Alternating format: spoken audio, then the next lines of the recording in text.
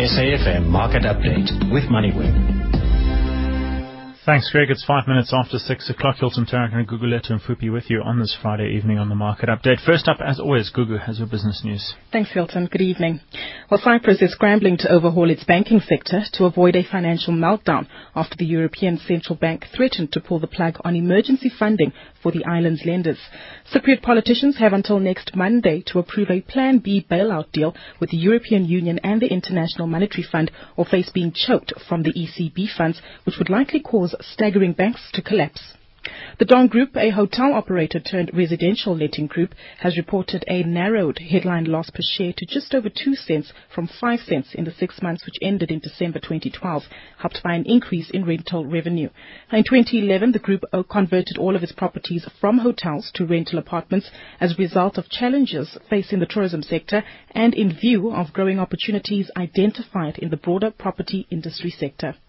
And Mweb alerted its subscribers that a failure in the CECOM cable had resulted in them experiencing slower international internet browsing, email and other online services. The announcement was made this morning, but by this afternoon, attempts had been made to restore service back to normal. Turning to the markets now, the JSE All Share Index has closed down by 0.6%. Trade currently closed at 40,063 points. The rand's very weak at 9 Rand 30 against the US dollar, 14.16 against the pound and 12 Rand 11 against the euro. Gold trading at $1,608 an ounce, a barrel of Brent crude oil at $108 and the platinum price at $1,575 an ounce. 7 minutes after 6 o'clock, this is the Market Update with Moneyweb. Wayne McCurry of Momentum Wealth is with us.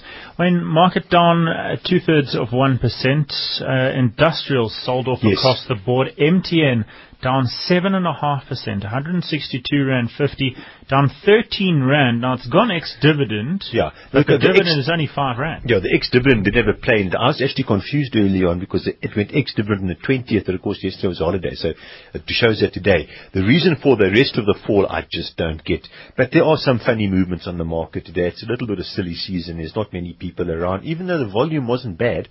But Absa up, First Rand down, SAB up, Naspers down, Richmond down. You know, they're all beneficiaries of the weak Rand. The Rand was quite weak today again. So no, I think let's wait for Monday to see what's actually happening here. I must say the MTN. It's a massive move. It's a big move that, and I suppose if you're astute and you were sitting at your desk today, you'd probably be buying some after this sort of price fall. Wayne, let's take a look at some companies that reach 52-week lows. Capitec, not a surprise there, given the concerns around unsecured lending. Altron Group, they published a cautionary announcement today. And Sibanye Gold. Yeah, look, I don't know too much about Sibanye. It hasn't been listed all that long, but of course, I found the Adcox, not the Altron, quite interesting. Altron, Altec, they're saying there's a deal on. Now, these shares have been perennial underperformers.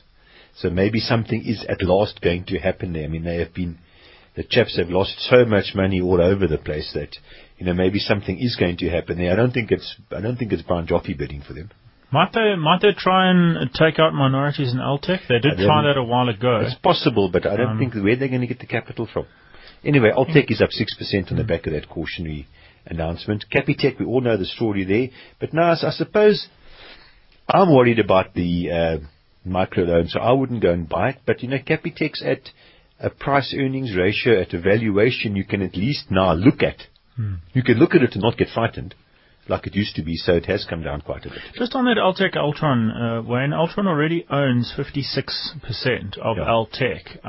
They could try an all-share deal. It's possible, but what do you add value by that, by doing it? You know, I just don't get it. Why would you go for this if it's just, instead of owning, you're going to dilute the Altec in the Altron, and yet, surprisingly enough, Altron's probably got the better assets. So I don't. Anyway, we'll see what happens. Wayne, taking a look at the interest rate announcement on Wednesday, that was as expected with the Reserve Bank's MPC committee keeping the interest rate at about 5%, so not a big surprise there. No, not a big surprise, but of course things have deteriorated in South Africa. The growth rate, I mean, it's not a disaster, but the growth rate doesn't look particularly good. Inflation outlook looks extremely poor, but that's the weak Rand story. And of course it's the whole Rand thing. Now, a lot of people, including the Reserve Bank, have forecast growth next year at 3.6 or 3.5% or 3.9%, wherever it is. Now, maybe I'm just stupid, but I don't know how on earth we're going to get to almost 4% growth. I just don't get it. What's going to be the driver? I don't know where that's going to come from. Wayne, what's your take on this chaos happening in Cyprus? We're told about this Plan B that needs to be in place by next Monday, but Plan B was supposed to be in place by yesterday. Yes. Look, just to give perspective on this whole thing, the guys are looking for 10 billion euro as a bailout. This is not exactly big cheese, eh? Okay, so by and large, this is a small thing that's happening here. So it's a proper sheep in wolf's clothing. I mean, you consider in the US, it probably cost them trillions to bail out there, and it probably cost them over €1 trillion to sort out all the pigs. So Cyprus is a small thing. However, the important thing about Cyprus is the precedent that might be set, i.e., we can take depositors' money to help fund the banking system, which has never happened. It's never been so blunt before. It has happened before, but it's never been quite such a blunt instrument. I mean, in the heyday of the emerging markets, in 2007, remember there were a couple of South American countries there that said, if you want to bring your deposit to our country, we're going to charge you a tax on it. You're going to pay 2-3% upfront when you bring your money here, or 3 or 4% if you pull the money out, whatever it was. So, but this is like a blunt instrument. So it's more a statement than actual reality. I mean, Cyprus's economy is 0.2%. It's 1/5 of 1% of the Eurozone.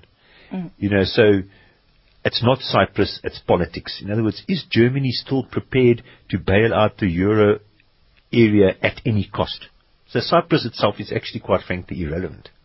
Well, let's come back home and take a look at the Don Group. Now, they published their interim results today, showing, a loss, but slightly narrower than what it was before. But we're aware of the fact that they rather sold off several of their assets last year and has essentially become a cash shell. I must say, I haven't followed Don forever. It is such a small company, and unfortunately, they didn't have a good time as a listed company. They had a torrid time. I mean, no. It's not a company that I follow, in fact. But let's touch on it becoming a cash shell. What does it take for a company to get there, and what does it essentially mean when you Well, it just means that someone can come and buy your listing and take over the cash on your balance sheet. So it costs a lot of money to list. It costs a lot of money to set your company up. So if you've got 10 million rand in the back in the bank and you own no other assets, someone just comes and buys your listing, pays you 10 million rand and maybe a little bit more for the shell company, changes the name and starts a new business. It's just so much quicker to get to market or to get to capital doing it that way than going the whole hog and doing it yourself, I suppose. Question in on our SMS line at 34701 with the keyword market. If you're wanting to take a calculated risk, would you be buying Lonmin shares? I'm extremely cautious about Lonmin in particular. I mean, Lonmin, it essentially went to the wall.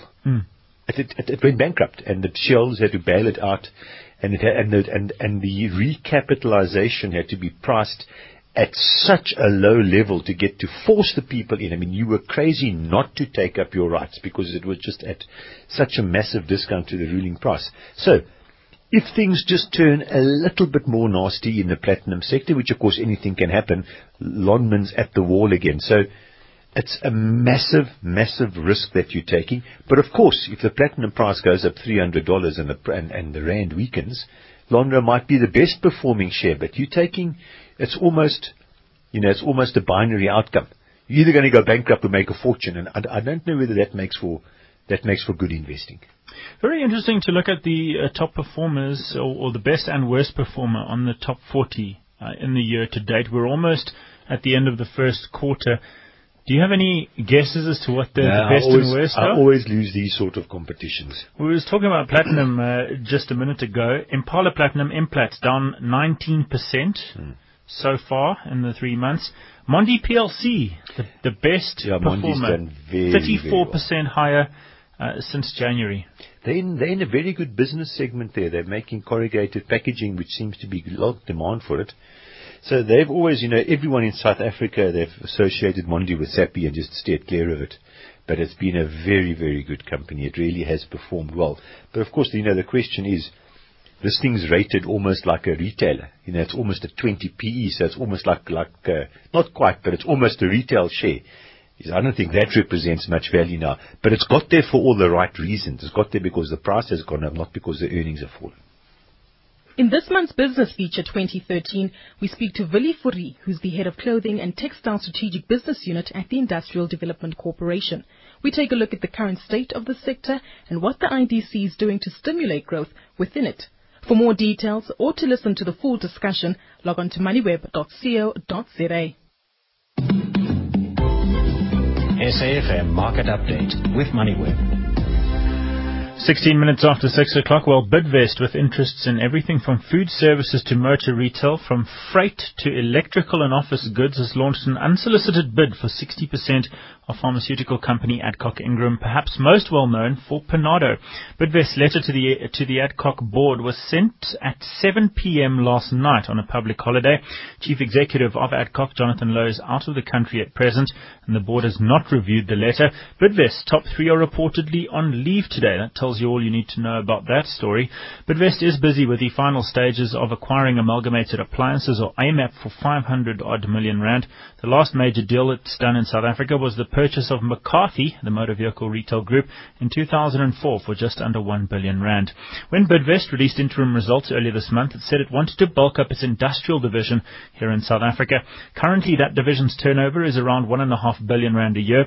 With AMAP, that number will double, and with 60% of Adcock, presuming this transaction does go through, that number will get close to 6 billion rand a year, putting it in sizable company with some of its other divisions such as freight and motor retail. In August, Bidvest Chief Executive Brian Joffe said that the company had looked at lots of deals in the preceding 6 months. Just over a fortnight ago, I asked him whether he had kept up with the pace of trying to identify opportunities both here and abroad. Yeah, I think the deal flow in the last month or two has stepped up a lot. I think there's much more corporate activity that's going on currently. I think probably as evidenced by others as well. We are keen to make acquisitions as we go, but also very careful to be sure that what we buy, it doesn't become more of a hindrance than an advantage. So we're quite conservative and and quite fussy as to what we get and what we pay. That was Bidvest Chief Executive Brian Joffe on the market update just over 2 weeks ago. Earlier this afternoon, I spoke with Alec Abraham, healthcare and retail analyst at Vunani Securities. I asked him what this half cash, half Bidvest share offer values Adcock Ingram at. This places the value at the current level for Bidvest at 35 rand 74. Places a value of 61 rand and 97 cents on Adcock Ingram. In terms of the fairness of that valuation, is that a fair price for Adcock? Yeah, in my estimation, I believe that Adcock is fairly valued at around about 63 rand. So 62 rand is pretty much at fair value. In terms of the performance, though, of Adcock, it's at a torrid time. In the past 12 months, its rival Aspen up 70%. Adcock's gone backwards, down 5% if you exclude today's move. Mm-hmm. Yes, they've had a torrid time for a couple of years now, in fact. I think that the management team of Adcock have been trying to rebuild the business after being spun off from Tiger Brands. There was a lot to be done in the business. And unfortunately, the competitive advantages that Adcock held prior to being taken out by Tiger Brands don't really apply to the business anymore. The market has changed. It's moved to the generics, and the generic market is growing very, very quickly, where Adcock is not really well represented. It's still well represented on the OTC side, which is very, very competitive, and has been getting more and more pressure on pricing from the retailers. And it's on the patented drug side, which is not growing very fast either. So it's not in particularly strong growing market, and it's in very competitive markets. It's also almost wholly dependent on South Africa. 94% of revenue in 2012 from South or Southern Africa, and that picture doesn't look too much different from 2011. So not much growth from elsewhere on the continent. That's correct, yes. They have focused a lot of their growth on the African continent, but they've also started getting involved in India. They've been there for a couple of years now with the manufacturing presence there, and recently they've announced the acquisition of a pharmaceutical company, with their hope being that they'll be able to export a lot of their strong OTC brands that they have in South Africa into the Indian market. Alec, without trying to speculate as to what the attraction is for Bidvest, what makes Adcock Ingram, especially at this price, an attractive asset? To be quite frank, not much. As I said, it's had a historic strength in the OTC space, but that is very, very competitive right now, and it's not in all of the growth markets. So I would imagine that maybe on the logistics side, they've been rebuilding their logistics and distribution capabilities after being spun out of Tiger Brands. I would imagine that Bidvest believe they can do more with the assets. In terms of the listed pharmaceutical landscape, you've got Lita Healthcare delisting, Cipla MedPro obviously under bid from Cipla India. This bid for 60% of Adcock from Bidvest. I guess it's only a matter of time before Aspen Pharmacare also ends up being snapped up. I'm not certain if they'll be snapped up. I think, if anything, probably step up to one of the forerunners on a global scale on the generic side. As far as I'm concerned, Aspen have been working very hard at building up their market quite systematically.